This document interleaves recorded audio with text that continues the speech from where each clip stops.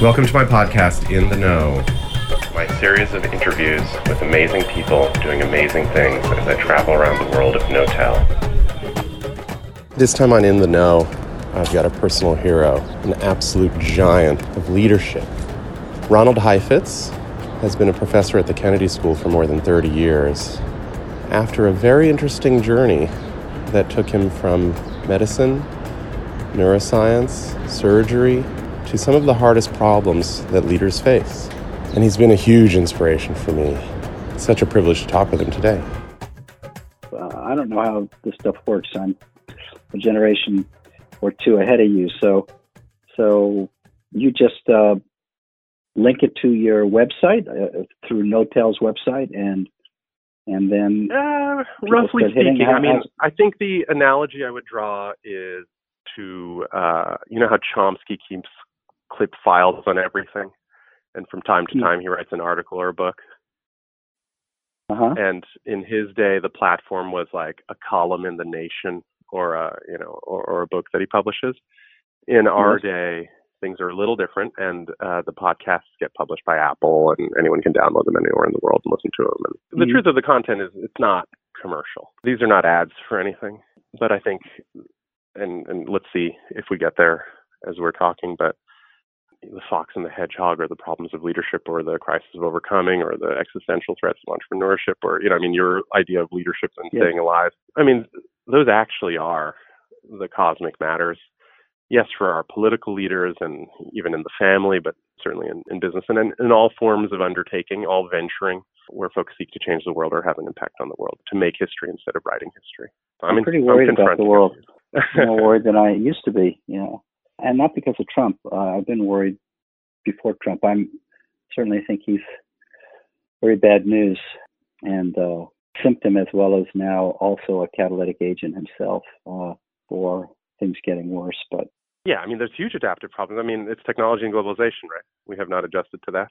I think that a very interesting and strange, completely uncoordinated coalition evolved about 15 to 20 years ago that rendered all population policy and population thinking taboo. And it was all the way from the right, from religious fundamentalist movements, the Catholic Church, to people on the left who felt enormously sensitive to the accusations of racism by third world countries, who felt that population was that they were being told there's too many of us when consumption is so high in the West. A whole series of constituencies coalesced, the feminists and the human rights movement on the left, enraged at some of the abominations that had taken place.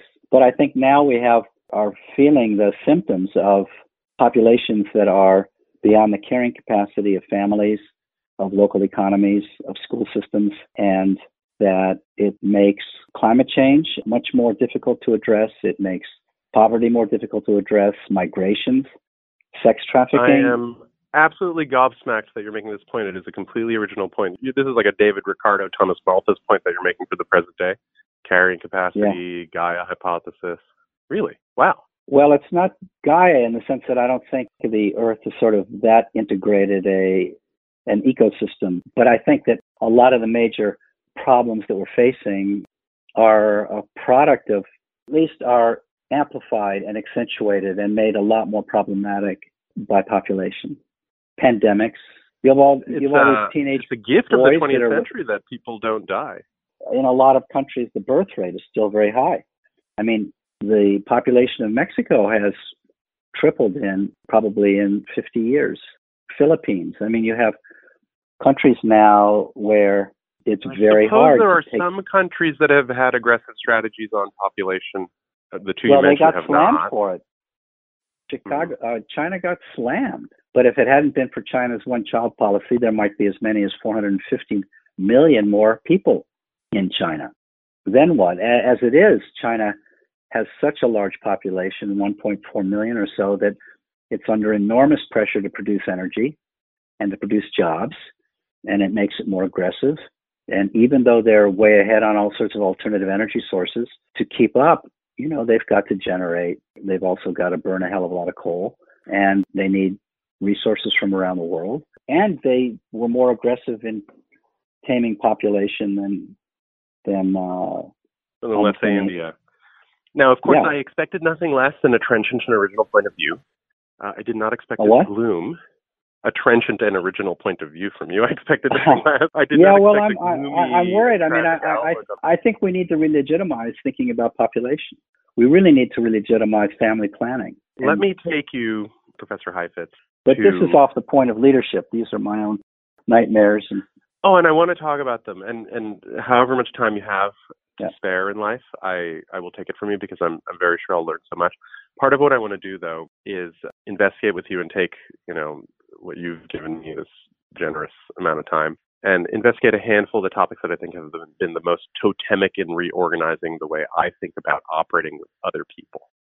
The Aristotelian notion of politics. And it's work that I did not come across in my own education. It's too bad. I think it's probably in the canon now, but you have been developing it over these last 30 years, and it's made its way there. I suspect if I went back and did my whole education again, I would be taking my own class at Columbia College and reading your book there, which is now possible, but maybe 20 years ago it wasn't. But these couple of books, which are the ones I've looked at most closely, and of course were introduced to me by some of your alumni of the leadership class at Kennedy, have had a colossal impact on me and the way I lead teams and lead companies and the way I think about what my work is. A handful of key ideas that I would like to investigate with you. But I'd like to start with how you came to the topic. I mean, you came to the topic, I suppose, in the early 80s, and you were mentioning the idea of leadership through improvisation, and that was more or less the format of your investigation of this topic? It's a very interesting question how anybody comes to their life's work. And in my reflecting on it, I think there are multiple strata that I've explored in understanding how I got to where I got. The first source of the huge break for me in deciding to leave medicine, I was all set to train in my father's area of medicine, which was neurosurgery. I had accepted a residency at Mount Sinai Hospital with one of the great neurosurgeons at the time, a wonderful man named Leonard Malis. But because of being delayed in deciding to do neurosurgery, I was forced to take a gap year after my internship. Did you have the hands for it? I mean, there's a sort of physical dimension, isn't there? People thought I did, so you never know until you actually, you never really know how good you are until you actually have to practice in an area. But people thought I was going to be good. And my father was considered one of the 10 living masters of neurosurgery. So, I had spent a lot of time working with my hands with him and seeing how he did things. And I grew up playing music with my two older brothers. One of them became a concert violinist, Daniel Heifetz, and my other brother became an oncologist, but he's a piano player. So you mentioned in your book. I mean, your brother is a famous violinist. When I mention you to others, they ask, "Oh, do you mean the violinist?" And I say, "No, I mean the legendary professor of leadership." Yeah. Well, there were two great violinists named Heifetz, and probably there's Jascha Heifetz, who was my parents' generation, who we knew growing up in California. In fact, Jascha Heifetz implored my brother Danny to study with him, but Danny decided instead to go to the Curtis Institute in Philadelphia and studied with one of the great old masters, Ephraim Zimbalist, and then Ivan Galamian.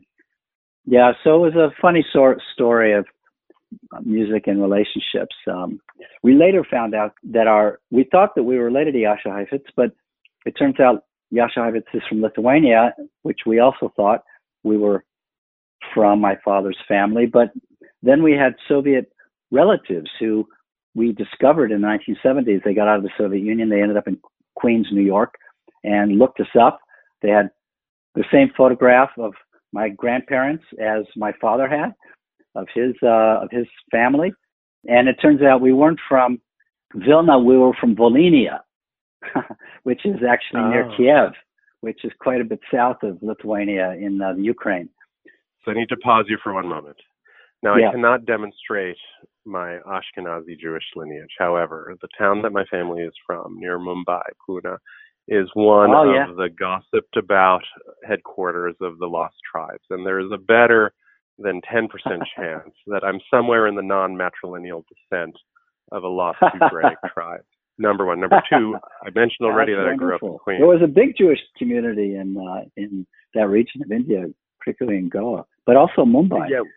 Well, and now I mentioned already that I am from Queens, and perhaps you heard me say that I went to the same college you went to, and I didn't yet say that I spent 15 years playing the violin, falling short of being invited to study with any of the great masters. And finally, may I say, my PhD in philosophy of mind is about many of the dry topics that the wet topics of your neurosurgery career may have taken you to. In fact, I even started a company called Halo Neuroscience.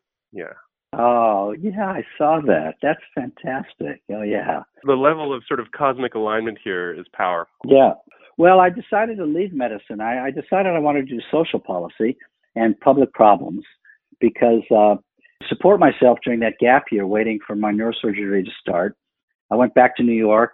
I went to study music part-time at Juilliard and then took moonlighting jobs as a doctor because I was licensed as a general practitioner and I could take part-time jobs to support myself. And the first job I was able to get was at Rikers Island Prison in New York City. Oh, my God. Now, I was the doctor for the prison. It was an amazing experience. Oh, my God. From 4 p.m.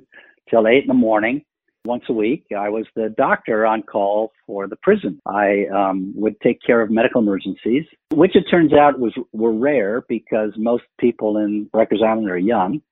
Unlike Paul Manafort, he's going to be conveniently but diverted. He will feel out of place on multiple dimensions, but also particularly age, I think. But most people were young, but what kept me up all night long were routine physical examinations because inmates would come in from local jails by the busload all night long, and they were entitled to a medical exam. And in the process of doing as many as 100 medical exams all night long, the patterns of social illness were so striking. Everybody coming into the prison had a poor background, and almost everybody was Black or Hispanic. There were no firstborn sons from Greenwich, Connecticut, or Great Neck, Long Island coming into Rikers Island. And that made me rethink my career. I mean, I went to Columbia starting in 1969, and we were on strike 3 out of 4 spring times, demonstrating against the Vietnam War for civil rights. Were you part of one of the years that they captured Low Library? That happened the year before I came. That happened the spring of 68. The years I was there, they only temporarily occupied buildings, but they didn't occupy buildings long enough to get evicted. But when I was 18 or 17, the end of my junior year in high school, growing up in California, I was working on Bobby Kennedy's presidential campaign and was at the Ambassador Hotel the night he got assassinated. Unbelievable. And then my father, who's a neurosurgeon, was called into the case. One of his friends was at the hospital with Senator Kennedy, and I arrived home to hear my father's, side of the story, which was the hopeless medical side of it. But politics was sort of in my blood, and so working in Rikers Island made me rethink my whole medical career. I began to think about how to be a doctor at the systemic level rather than one-on-one at the individual level. And so after about 3 months of nightmares, I finally decided to set myself free from the neurosurgery and explore other options. And that set me on a 2-year exploration. But Rikers Island was the pivotal formative experience in reawakening my desire to find a way to work at the systems level rather than at the individual level. I then took another moonlighting job, which also was the second major formative part of those years. I didn't anticipate it being formative. It was just another way to make a living while I was thinking about things. But I took a job at a place called the Life Extension Institute on the 36th or 37th floor. Can I just interrupt you, though? So the conversation, when you tell Dad who's been grooming you to take over his franchise, illustrious as it is, that you're not going to do it? Yes. Very hard. I think it took me 3 months to get to a decision because I knew that I had set my parents up. They had not encouraged me to do neurosurgery.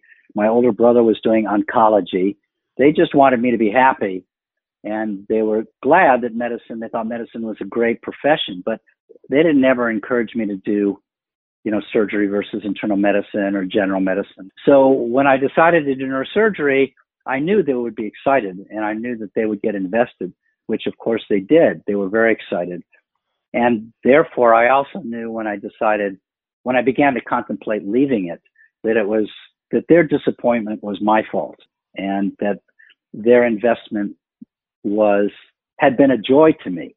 And it was, I think, part of the psychological benefit of going into neurosurgery was their excitement, my father's, delight in working with me and in training me further, and my excitement to work with my father and get to do that together.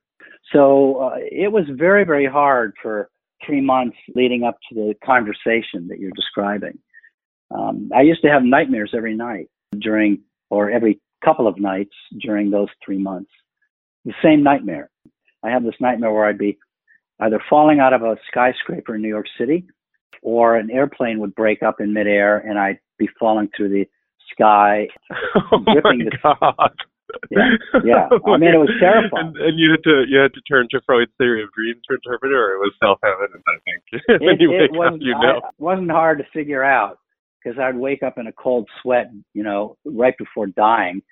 And I just realized, I just spent a lot of time contemplating what it would mean to me to give up all of the security, all of the approval, the financial security, profession that I knew was going to be interesting and rewarding and gratifying, in a meaningful sense. And to be giving that up for the wild blue yonder was really scary. And I spent a lot of time contemplating those fears of those losses. Now, I tried to interject a little bit earlier, and I'll repeat it now. You were drafted to play for the Yankees, more or less. And you walked out of spring training, to go and try to change the world because of experiences you had in a prison with a bunch of, the worst elements of our society, because you thought you could fix something that was causing their suffering. I mean, am I far wrong? I think it's right. I mean, I don't think I'd say it in such heroic ways in which you have. By then, I had learned, particularly I had begun to learn at Columbia, that you can't measure good. And so I tried really hard to not tell myself a story that I was making a bigger difference in going after systemic issues or working social level problems. I told myself that it was just something that seemed to suit me, that was interesting to me, that I wanted to do. But I didn't push off. I didn't use as a springboard any metric that this was going to be more valuable than that. Well, the norm comparison doesn't have to be there, but it can still be the personal quest or the hero's journey. Well, there was a personal quest, but I was also really aware that when you save one person's life, as it says in the Jewish tradition, you save the world. I didn't think that I was making more of a difference. I was just wanting to make a different kind of difference with the kind of work I was going to do than one-on-one doctoring. But I want to investigate this question, and I don't know how often you've been on the couch. I think you put others on the couch through your career. And it is germane to the deeper family of topics that I hope we'll also I've been in a lot of therapy. I've used therapists a lot for in lots of different ways in my life. Well, then you're you seem very comfortable on the couch in that case, so then let me investigate this topic. Because it's a topic that it doesn't come up in the couple of big works that I've read by you. The core sort of ego and motivation of the leader who leads, who takes on the difficult challenges, puts themselves on the line where assassination is possible and every kind of obstacle is there and the responsibility of many ride on their shoulders. I mean, tell me how your experience and maybe how your research and your work with leaders over the years has shed light on this moment when the hero sets out, so to speak. And I'm just borrowing that Joseph Campbell kind of, narrative arc analogy to frame it a bit. I think that I want people, when I work with them, to throw themselves into their aspirations and yet still have their feet planted on the ground, seeing the dangers, looking around carefully, scanning the horizon and the environment around them. As I would say now, doing a real audit of the ecosystem of the problem and an audit of the authority system of the problem, the various parties that have a stake in the problem, and trying to understand more deeply the history of the problem and where people's perspectives are anchored.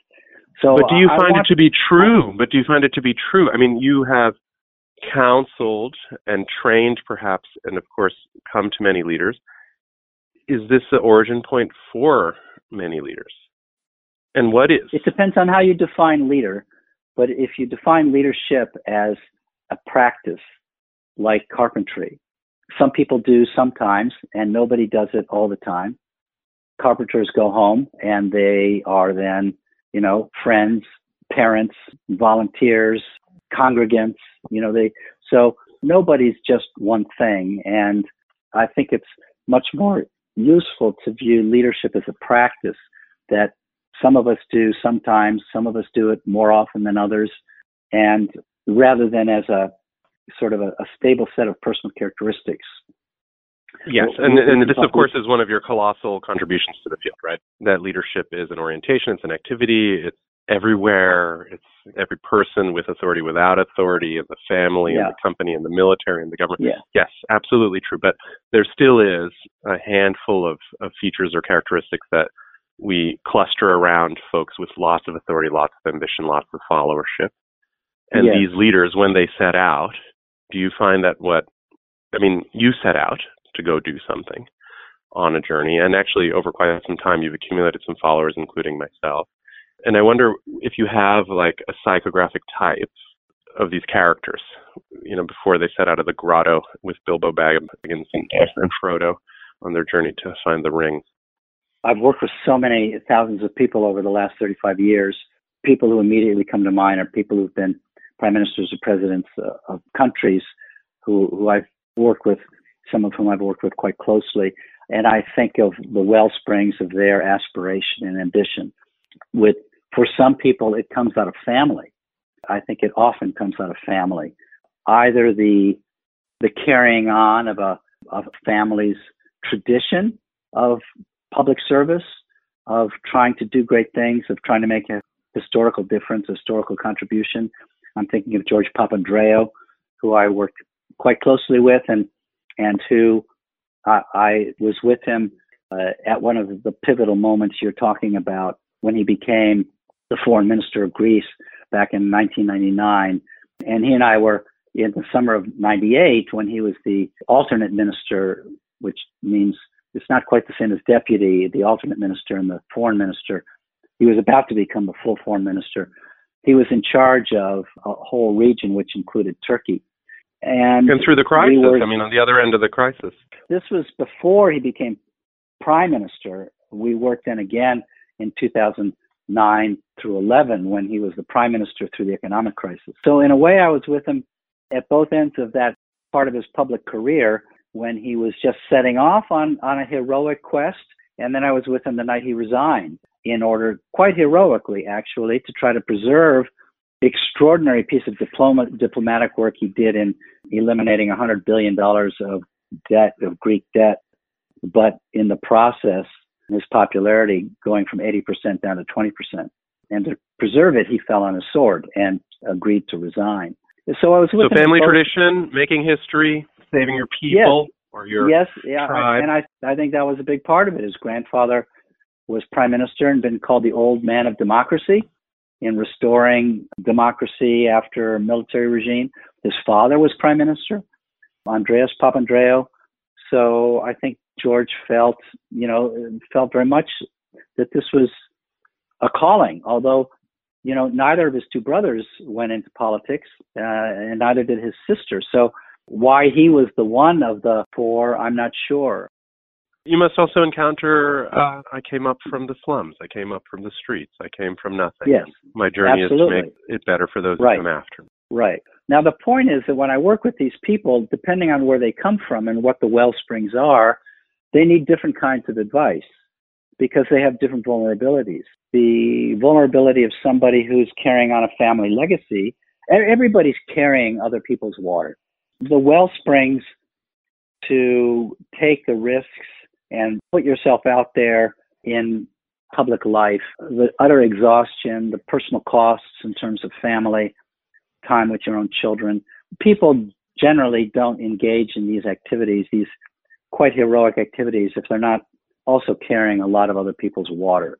And it may be the water of family that on some level has, tacitly appointed you to carry on the legacy. It might be the waters of the unresolved humiliations of your family and ancestors. This is that I came from the slums. Exactly, where you're going to rectify the injustice. You're going to show people that we are not the scum that you think we are. Most workspaces today are vying for millennial attention by creating unlimited beer and ping pong tables. Those are all great things to do. Maybe at work, maybe not at work, but it's completely missing the point, which is that our minds are increasingly taken up by bullshit and by media that wants us rather than wants to give to us. And at work, in order to expand our creativity, to focus our minds, there are a number of hacks that we can introduce in addition to beer and ping pong, like meditation, like reading Simon Sinek, Seth Godin. But that all aside, it's really about the space that we occupy. So if we're in a cluttered space, our mind is often cluttered. That aside, having a space that is diverse as the people are, that is comfortable, that is easily movable, that can be constructed and reconstructed and deconstructed in the same amounts of time, where you're surrounded by other people that are enjoying that type of space is a pretty cool thing. If the workspace can be a definite workspace, but a good workspace, then you're in business. So this podcast is brought to you by Notel. Thanks for listening. Now, this is another big signal idea that I take from your work, that leadership isn't fun. People don't do it. It looks good. Power looks good, but it's really hard. And in its worst cases, self-destruction or assassination are the outcome. Yes, it's really hard. We can see this with our current president, how shocked he was to win that election. And having won the election, you go from campaign to governing, which is daily. It's a daily hard work. There's an enormous number of issues. There's a lot of people, a lot of different points of view. Only the toughest issues end up on your desk. And it takes an enormous amount of study and thought and reflection and concentration and focus and a lot of listening, and then a lot of very frightening judgments, decisions that you have to make with high stakes and high uncertainty. And then you've got to make those, and then you've got to live with the outcome. And the outcomes are too often tragic. And then you have to live with that you did the best job that you could, but you made, in retrospect, you made some tragic mistakes. And I want to ask you about President Obama. It is like virtually every time this man would open his mouth and speak paragraphs about the work of being president. Yes. I heard your ideas. Yes. I heard your ideas about the hardest things come to my desk, and it's never easy and all that.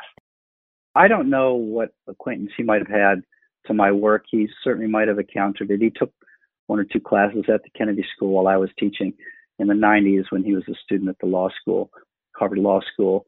But the only time I met him actually was my son. My son was a speechwriter in the White House, primarily for Valerie Jarrett. And President Obama had this beautiful way of saying goodbye to his staff, which was to invite their families and have them all come into the Oval Office, one family at a time, for a photograph and a handshake. And it was a very sweet experience. And that's the only time I actually met him was because of my son's work. I just can't believe that there wasn't a very direct line. I mean, whether through your son or his exposure to the work, it's got to be. I mean, you would never have known about me if I hadn't called you up and asked you to have this discussion together, and I think the reach has been enormous. Well, it certainly seemed that he was familiar because I did recognize a lot of his actions. His race speech in Philadelphia in 2008 is particularly and very, from the beginning, stood out in my mind as a speech in which he located people That's my wife's term. I think she said it beautifully. Catherine put it, describing the way he located each key constituency in a larger public process, that historical process of bringing justice to America. And a speech that did not provide easy answers. Exactly. Didn't provide easy answers, and began to give people back the work that ultimately only they can do. There is no government policy that can solve racism. It exists in the hearts and minds of people. And you can create new boundary conditions through law and programs, but ultimately, for people have to internalize the change. And that speech was a beautiful representation of framing the issues in a way that you could begin to give that work back to people. Okay, so you've given me my opening to a topic I want to explore in a little bit more space: adaptive problems and technical problems.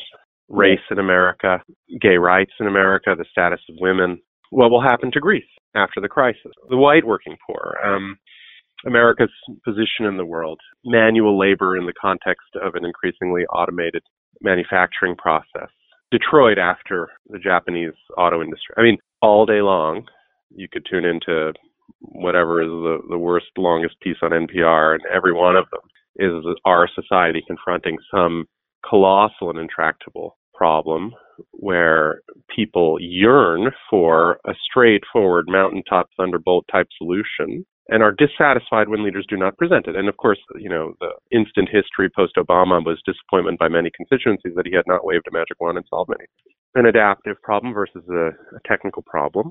My way of summarizing, I hope that's the way you talk about it. And I wonder if you could just lay out a little bit how you know you're in one or how you know you're in the other.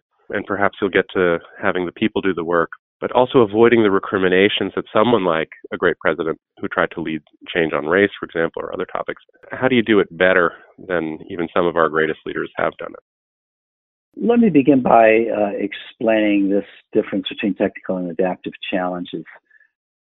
The most common source of failure that I've seen in my career is a diagnostic failure.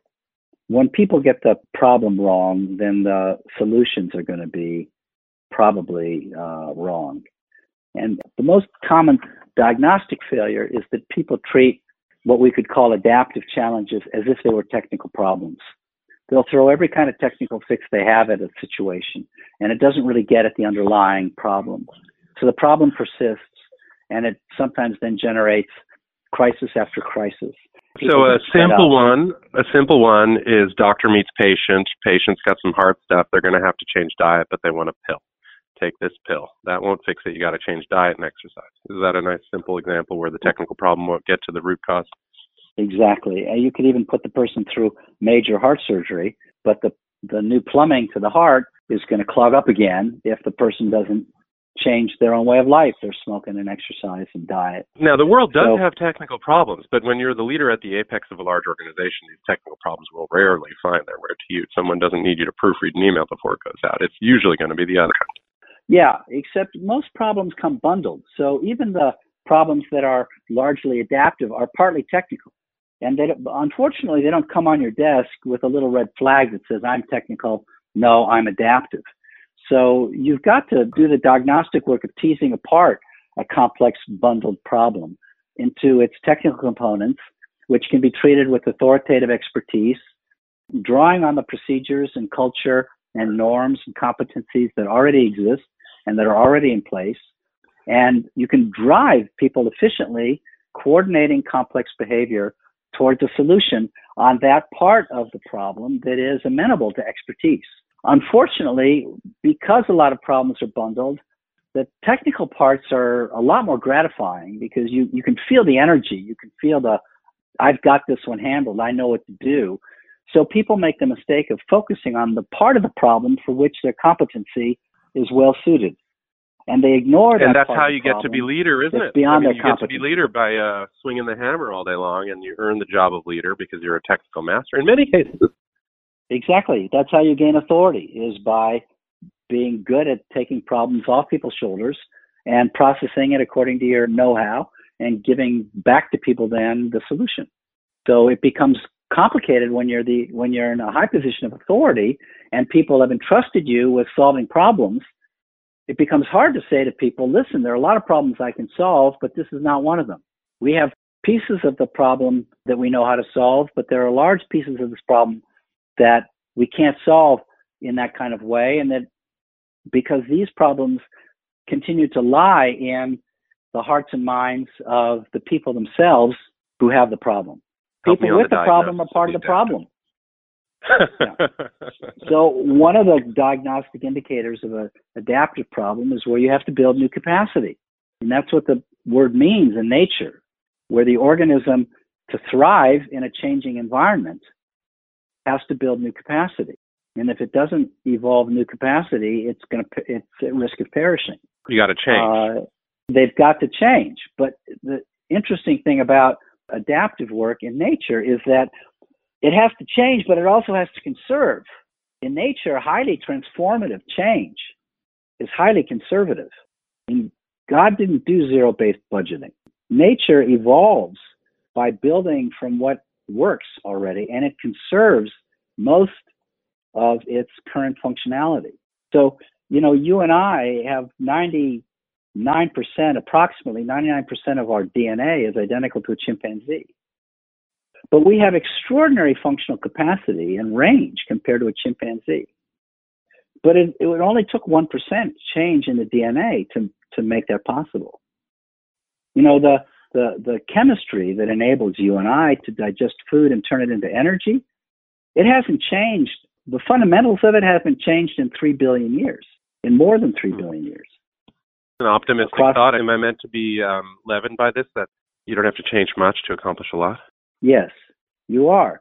The key strategic import of this insight is one of the big mistakes that people exercising leadership make is that they are so excited about the change they want to make that they scare people by only talking about the change and not talking about what isn't going to be changed. They don't contextualize the change by talking about all that will be conserved and honored from tradition, from values, from heritage, from identity. So that rather than saying it's on behalf of these fundamental orienting, anchoring sources of identity and value that we need to make these changes. People are willing to accept loss and make sacrifices if they see the reason why. People are even willing to send their children off to war. Not just travel to a better place, but also protection of the sacred and the valuable. Right. To begin to understand that even transformative changes are highly conservative, one needs to anchor them and root them in respect for that local culture, those people, that community. So that at the same time that you're challenging people, sometimes hard, you're also honoring them and respecting them. Because you see, ultimately, you build the new capacity out of people and their new capacity. In adaptive problems, you can't put the patient to sleep and fix it for them. You can't just have experts sitting around Washington and coming up with a solution. The story is that we will go up the mountaintop together, and we are going to get there. This is the shared. That's right. And we're not going to get there if we don't get there. And there may be casualties along the way. Everybody may not make it. Some people, just may not have the adaptive capacity. It's too hard for them. Too much disloyalty, too much loss. Okay, now a critical idea that I would like to introduce and have you develop, because you spoke to the job of leader here, the sort of motivating and animating and governing notions of sort of eternal values that we share, and the only way to achieve them and protect them is to edit a bit, make some changes.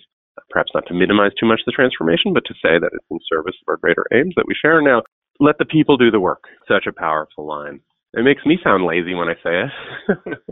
I never feel good when I tell my people to do the work. They look at me like I'm insane. And I guess when the people themselves are part of the problem, I mean, who else can do it but them? How do you? So the logic, I think, is clear. But how do you introduce such a mandate to people who feel unqualified and protected by you. They live under your umbrella of orientation and security. You're supposed to know the answers. You're the technical leader that was able to solve all the problems, and now you've confronted an issue that is heretofore unseen, and now they have to do the work. There's a beautiful scene in the movie Apollo 13 where, I don't know, it's the head of flight control, one of the people in charge, pulls all the key engineers into a room. He says, these are the materials that exist on that spacecraft. You've got X number of hours to figure out what to do. What do we learn from that? You have to frame the issues. You have to say, here's the key data, here are the key constraints. You create a problem-solving environment, a holding environment that will hold people together through structure, through timing, through process, through defining the nature of the problem, raising the key questions, sometimes breaking the question down into smaller pieces that people can digest, and leading then over time, because you're leading adaptive problem-solving processes that require time. Adaptive change is experimental. It's innovative work. You try version 1.0, you learn from what's not working, and then you get to version 1.1 and 1.2, and you hope you can stay alive long enough and support the experiments long enough to keep working the issue, working the problem, until you get to innovation that people can then implement because they've created the solution. They've lived the problem. The holding environment and the list you enumerated just following, those are the tools of the leader. Provide the space, structure, spotlight, timing, process, definition of the problem. I mean, that's the speech in Philadelphia that Obama gave. He demonstrates key pieces of that. And then he made mistakes when he became president in the economic crisis and not doing enough of locating people. And unfortunately, I think being misled by some of his economic team in order to prime the pump by exaggerating his level of confidence about how fast it was going to take. Or undershooting, in fact, the stimulus. I mean, yes. So I'm so curious what your take is, because this is a guy who often, when he's intellectual and he's talking about what he aimed to do, he sounds so right. And then this is like the key mistake, right? A crisis wasted, to borrow the term from Reed Hunt, who was one of his very close advisors, just wrote a book about it. And so your advisors are crowding around you. You feel the weight of the world on your shoulders. The world is in free fall. It's like an FDR era crisis, and you flinch. Yeah. Well, I don't think he flinched. I think he got seduced the way almost everybody does get seduced in a crisis. You want to overpromise. You want to minimize the pain. The pressure to meet expectations, particularly exaggerated expectations, is overwhelming. And nearly everybody succumbs to them. This won't be that bad. It'll be fixed soon. Just trust me. Right. Now, he didn't quite say that, but he allowed his advisors to say, well, we're going to hit bottom in 18 months, and unemployment will peak at whatever, some set number. I can't recall what the number was. Right, like 7, not 9 or whatever. 7.8%, something like that. That's got to be the wrong move, because as soon as you give people a hard number to fix on, both in terms of time and severity, they're going to hold you to that. And now you've pinned your credibility to that. And that year and a half happened to be right before the midterms. It was devastating that he had. So then, better to borrow from King. I don't know. Is it a week before he was shot? We're going to get to the mountaintop. I have seen it. I may not get there. The night before he was shot, he gave that speech. So better to borrow. Yes. Well, I think that he needed to have said, there is no textbook solution for solving this economic crisis. But what we do know is that compensating for the shortfall in spending by government spending is a way of diminishing the length and the severity of this crisis.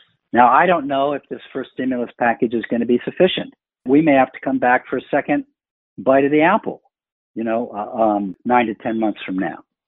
What I can promise you is that we're working 24 hours a day, 7 days a week, to try to minimize the amount of disruption and pain. And Biden tried to say that, but he was punished for it. He tried to say, look, at best, there's a 30% chance that these policies aren't going to deliver all that we hope they will.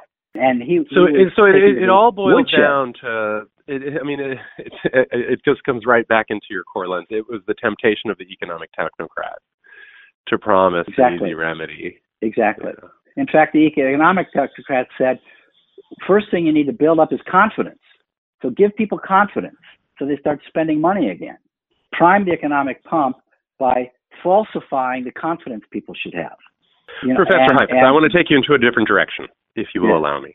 Now, this is a puzzling dichotomy in a way to organize the world or the people of the world that you may or may not be familiar with. But it is a little mini sequence I've been on, and I'm speaking to a bunch of philosophers and decision theorists and other observers, some super forecasters and all these types, on an idea that I first learned about at Columbia College in the 90s when I was there, in a paper by Isaiah Berlin that's about Tolstoy. And, originally had a really boring name, but it got popular in latter years under the title The Fox and the Hedgehog. It centers on a line from a Greek poet, and there's not a lot of lines from this guy, Archilochus. And the line is, "The fox knows many things, but the hedgehog knows one big thing." That's the line. And Berlin takes it and launches off. He's like, well, Tolstoy's a fox. He can nibble at every different level, whether he's talking about the Napoleonic campaigns or he's in the anteroom while the belle comes out to dance with the prince, and then he's swooping over metaphysics, and then he's back into a dying man in a trench. And by contrast, the fox, instead of the fox, you might find hedgehogs. You might find Dante or Dostoevsky. These big thinking idea drivers who are governed by powerful systems and operate inside them. Shakespeare was a fox, but somewhere on the other extreme are these Marcel Proust and his 9 novels about one topic that carried on forever. This type, and more recent thinkers like Gaddis at Yale, who's been writing on grand strategy, and Berlin raised Tolstoy on the topic, but Philip Tetlock at Penn and Wharton has been writing about judgments about future decision making, and actually leaning in the direction that the fox, who is more guarded, more careful, a sort of nibbler, a little bit of a dilettante, but someone who's loosely joining many different ideas, this is a better person for predicting the future, though an unpopular type of leader. The hedgehog, who stands in the front of the big crowd, raises their hand and says, "We must march in this direction," without any clear idea of which way to go. And the anecdote that Tetlock shared with me is Eisenhower on the night before D-Day has in his back pocket. He's standing in front of his generals and gives the speech that we must win, we will win. But in his back pocket is a folded letter that he has written and signed of resignation for the failure of the landing in Normandy. Now, these two character types, it started perhaps a little bit as a fun parlor game. I think Berlin is said to have spent many evenings laughing and telling stories about his colleagues at Oxford and categorizing them this way or that way. And I don't know if philosophers did a lot of work on it, but they sort of surfaced it a bit. And now there is some popular interest in this notion that some folks are foxes and some are hedgehogs and some are on a spectrum. And, the hedgehog is this fearless leader, the system, the conviction, the never having any doubts. And then on the other side is the fox who's nibbling and uncertain. And they say it's 65% probability of this and of that. And I wonder if you've run across this idea, and even if it's new to you, how it resonates with your experience with leaders. Yeah, it's a really good question. James McGregor Burns, who I knew quite well in the last maybe 15 years of his life, because he wrote on leadership, started his career by writing a biography of Franklin Roosevelt called The Hedgehog and the Fox. I think that's what he called it. But anyway, amazing metaphor, and described him as a fox. But I have not used it in my own work much, so I wouldn't say that I have much skill or facility in categorizing people too much. I think, in fact, I have a bit of my own resistance to categorizing people. Maybe it's because I've started off as a clinician rather than... Well, it's because you're a fox, Professor Heifetz. I mean, that's self-evident. Maybe it's because... well, certainly you are, with all you've done, my God. But I'm always going into a situation asking, how can I help a person do better at what they're doing? So, yes, I imagine when I come across people who are more of one type than the other, I will try to help them compensate, because there are probably liabilities and vulnerabilities at each end of the spectrum. The person who knows one thing deeply, but analogizes too much about the world from that one deep area of expertise, and then may presume to know and figure things out faster than they really can, or in a way that's exaggerated. So they may not ask all the naive questions that they should ask in order to engage in a full diagnostic search process. So the grandiosity that can sometimes emerge from somebody who become a master of one thing is that they extrapolate and may not be good at going back to beginner's mind. You know, you spend a lot of time on the mind. There is a family of researchers, a bunch of these different psychometric frameworks. I spent some time at McKinsey, and I think in business, this Myers-Briggs thing gets used a lot, even though it doesn't have a lot of experimental substantiation. And then another one called the Big Five, actually, which has some very durable characteristics that I think some folks would describe as naturalistically real, the Big Five. And I wonder if you have some handy diagnostics that help you differentiate the way people are different, or if you treat each, I mean, of course, as sort of counselor and a therapist and a clinician, like, you can't, too many shortcuts. But how do you organize the world, and how do you move quickly to understand the ways that people are different? Because they are, I think people are different in systematic and predictable ways. I mean, I doubt you would disagree with that. No, I think that's true. And I have enormous respect for people who are really good at using instruments and as a basis for them advising people. I tend to rely on interviewing people and talking with people and getting a sense of how they think about things.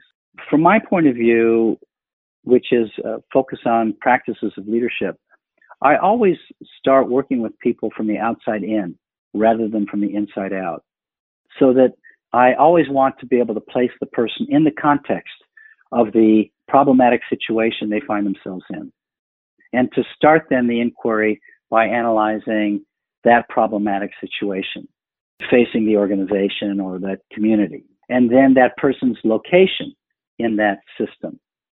So that I start from the outside of understanding the problem context, the organizational context, and then that person's placement in the situation, their informal authority, their formal authority. And then I want to know the history of how they've acted in that situation and where are they stuck and what's maddening about the situation. And then we start to think about, well, what would be more optimal ways to operate in that environment? And at that point, I begin to discover the impediments to that person's success, individual and unique tuning of the strings, the heartstrings of a person. What is it about their character, their personality, the balance of aspiration with ambition that is making it difficult for them to succeed in that context? I think there's a problem in the coaching industry of people who start with the individual. Tell me your feelings. Because it's very easy to get lost inside a person. If you don't start with the problem context, you don't know what's relevant and where it's relevant to go inside a complex person. Is it relevant to inquire about their, what's going on in their marriage, or what's going on in their ethnicity? What's their political heritage? What's their... And there's an element of sort of quantum bias. I mean, there's this thing, the Fourier effect, where, I guess it was some Australian psychologist that did a research experiment on a dozen or 2 dozen people in the 1920s. They had a bunch of people come in, answer a long and detailed survey, and every one of them looked at the exact same clipping from an astrology magazine. You are such and such kind of person. You worry about this, you worry about that.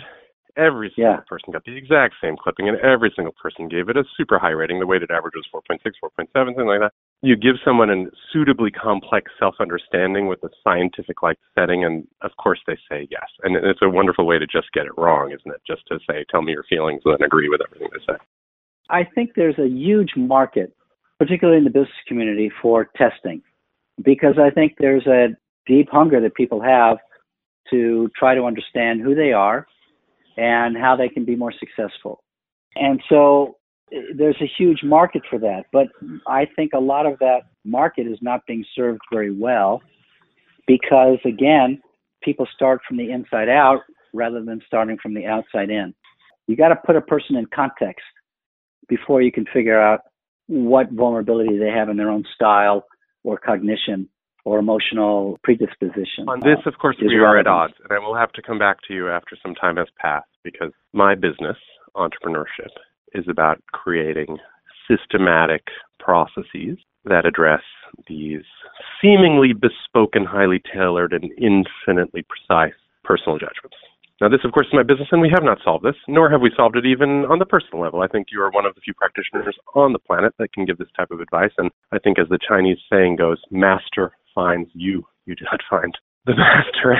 Well, we may find that we are in conflict. We may find that we're not. I mean, I don't know enough about your business logic, the logic to know if we're just talking about different things or if we're actually. I'm not close on solving the problem you described. It's just an ideology that my tribe from Silicon Valley subscribes to, that all things bespoke, tailored, and handmade can somehow be organized and made systematic. Someday in the future, after I've thought some more about this topic, I will come to you. But I now have my last question for you. And this one, okay, I think it's about the move. I don't know. Do you call it the move? No. You have any idea what I'm talking about? No, not yet. Well, I mean, it is signature move. To enter a room of Harvard professors, Kennedy School students, political leaders, sit down and say nothing and just look around and just wait them out. That move. All right. So you want to know about how I teach? I want to know about that move, and you can get bigger than that, but I want to know about that move. I mean, people can watch it on YouTube, and it is uncomfortable to watch Angela Duckworth sitting there across the room from you. She even knew what was coming, and that room is squirming. Yeah. What is it you are doing to these people? It's a particular exercise in getting people to identify the organizational dynamics or the social dynamics that are produced when authority no longer provides the usual authority functions. So by absenting myself as the authority figure expected to provide direction, protection, and order, by not doing that, even if people already are there for a joint purpose and sort of know what they're there to do, people go into a state of dependency and then disequilibrium. And once in a while, end up figuring out how to trust one another and stay focused on the collective problem, the collective task, and work on it. But very frequently, they malfunction. They lose sight of what they're trying to do, and they start grasping for anything to restore order and familiarity. And then they exhibit a whole host of characteristic patterns, dynamics that are fairly predictable. And then if you stop the exercise and say, okay, let's debrief what just happened, there's an enormous amount that people can learn about the functions of authority, the pressures on people in positions of authority to maintain direction, protection, and order, to maintain a state of equilibrium, or to bring a state of disequilibrium back quickly into equilibrium. So a way of teaching those lessons and getting people to see them live in their own behavior. If you were providing instruction to a TA or another leader who needed to recreate the situation, what tips would you provide? I have tried it, I will confess. It takes a lot of self-control to sit still. You have to have a sense of what you're trying to do with it. I mean, it's just one exercise amongst many to try to use for me, the classroom as a case in point to illustrate all sorts of organizational and political dynamics. There are a lot of other things where I just stop the action. I can say, well, Mary just said something that seemed pretty relevant, but everybody ignored her. And 10 minutes later, David said the same thing, and everybody paid attention. And he's going to walk away with the credit for his comment. Let's stop the action and ask, what happened here? What's the dynamics of invisibility? And how does that happen? What's the differential diagnosis? What are the different possibilities for why that might have happened? And so there are a whole host of dynamics in the classroom, conflict dynamics, role dynamics, gender, race dynamics, as well as authority dynamics that emerge in every actual social situation.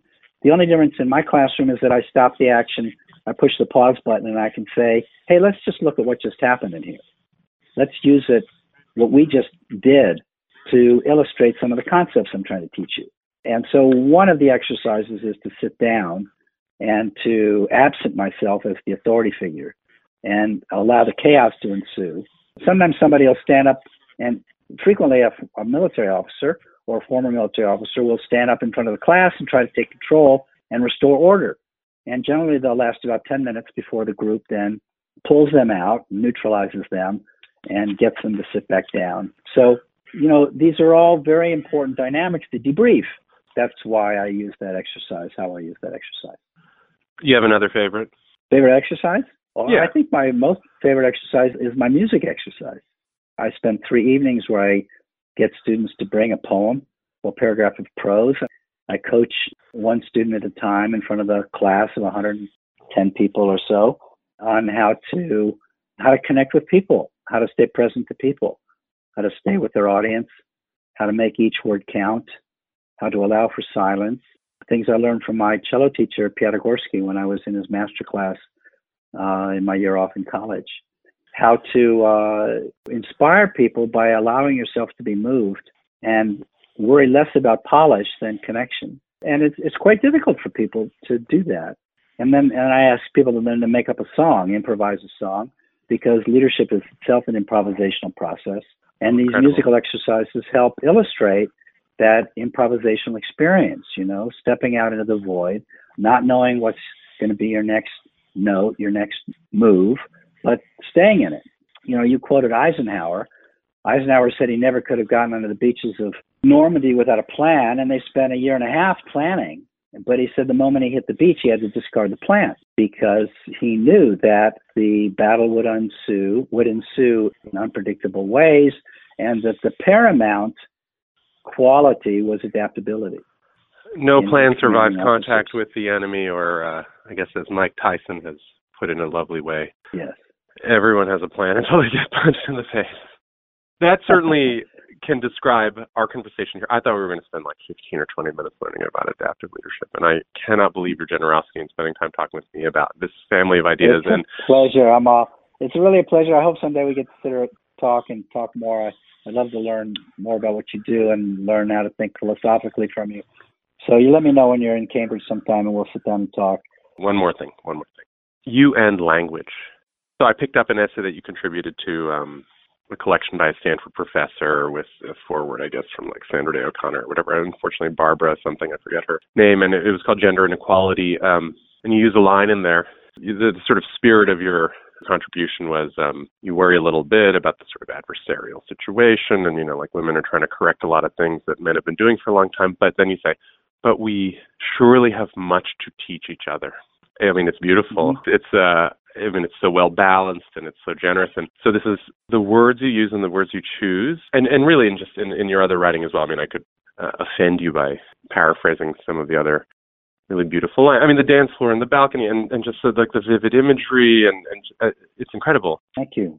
I mean, it's music that's at the origin, or it's, the lyricism of your writing on these very substantive and serious topics, I think is so powerful. It's moving. I cried many times actually reading Leadership Without Easy Answers. I don't know if anyone's ever told you about that. No, the physician with the patient. And appreciate that so much. I mean, where does it come from? And is it intentional? And is it a tool that you use at your disposal in this intentional way? Well, I don't write very easily. That's why I've written so little in 35 years. But that book took me 10 years. I wrote 2 versions of it and started all over again after 5 years on that last version that then took 5 years. and I've edited it widely at a lot of people. So I went over it over and over and over again. Editors helped. I think language matters a lot, but I don't think that it comes that naturally to me. But I learned how to read at Columbia. I grew up studying science and reading science books. I read maybe 2 novels before getting to Columbia. And then, as you know, the required curriculum forced me to study literature, and it opened up a world to me. And so I became a comparative literature concentrate as well as a pre-med student, and studied poetry and literature and Indian literatures, Oriental literatures, as well as Western literature. And I learned about stories and words and the importance of detail. So, I mean, I think that's where it comes from in me. Thank you for the words and the music. Thanks. Thank you for being on In the Know. Yeah. Take care. Thank you so much.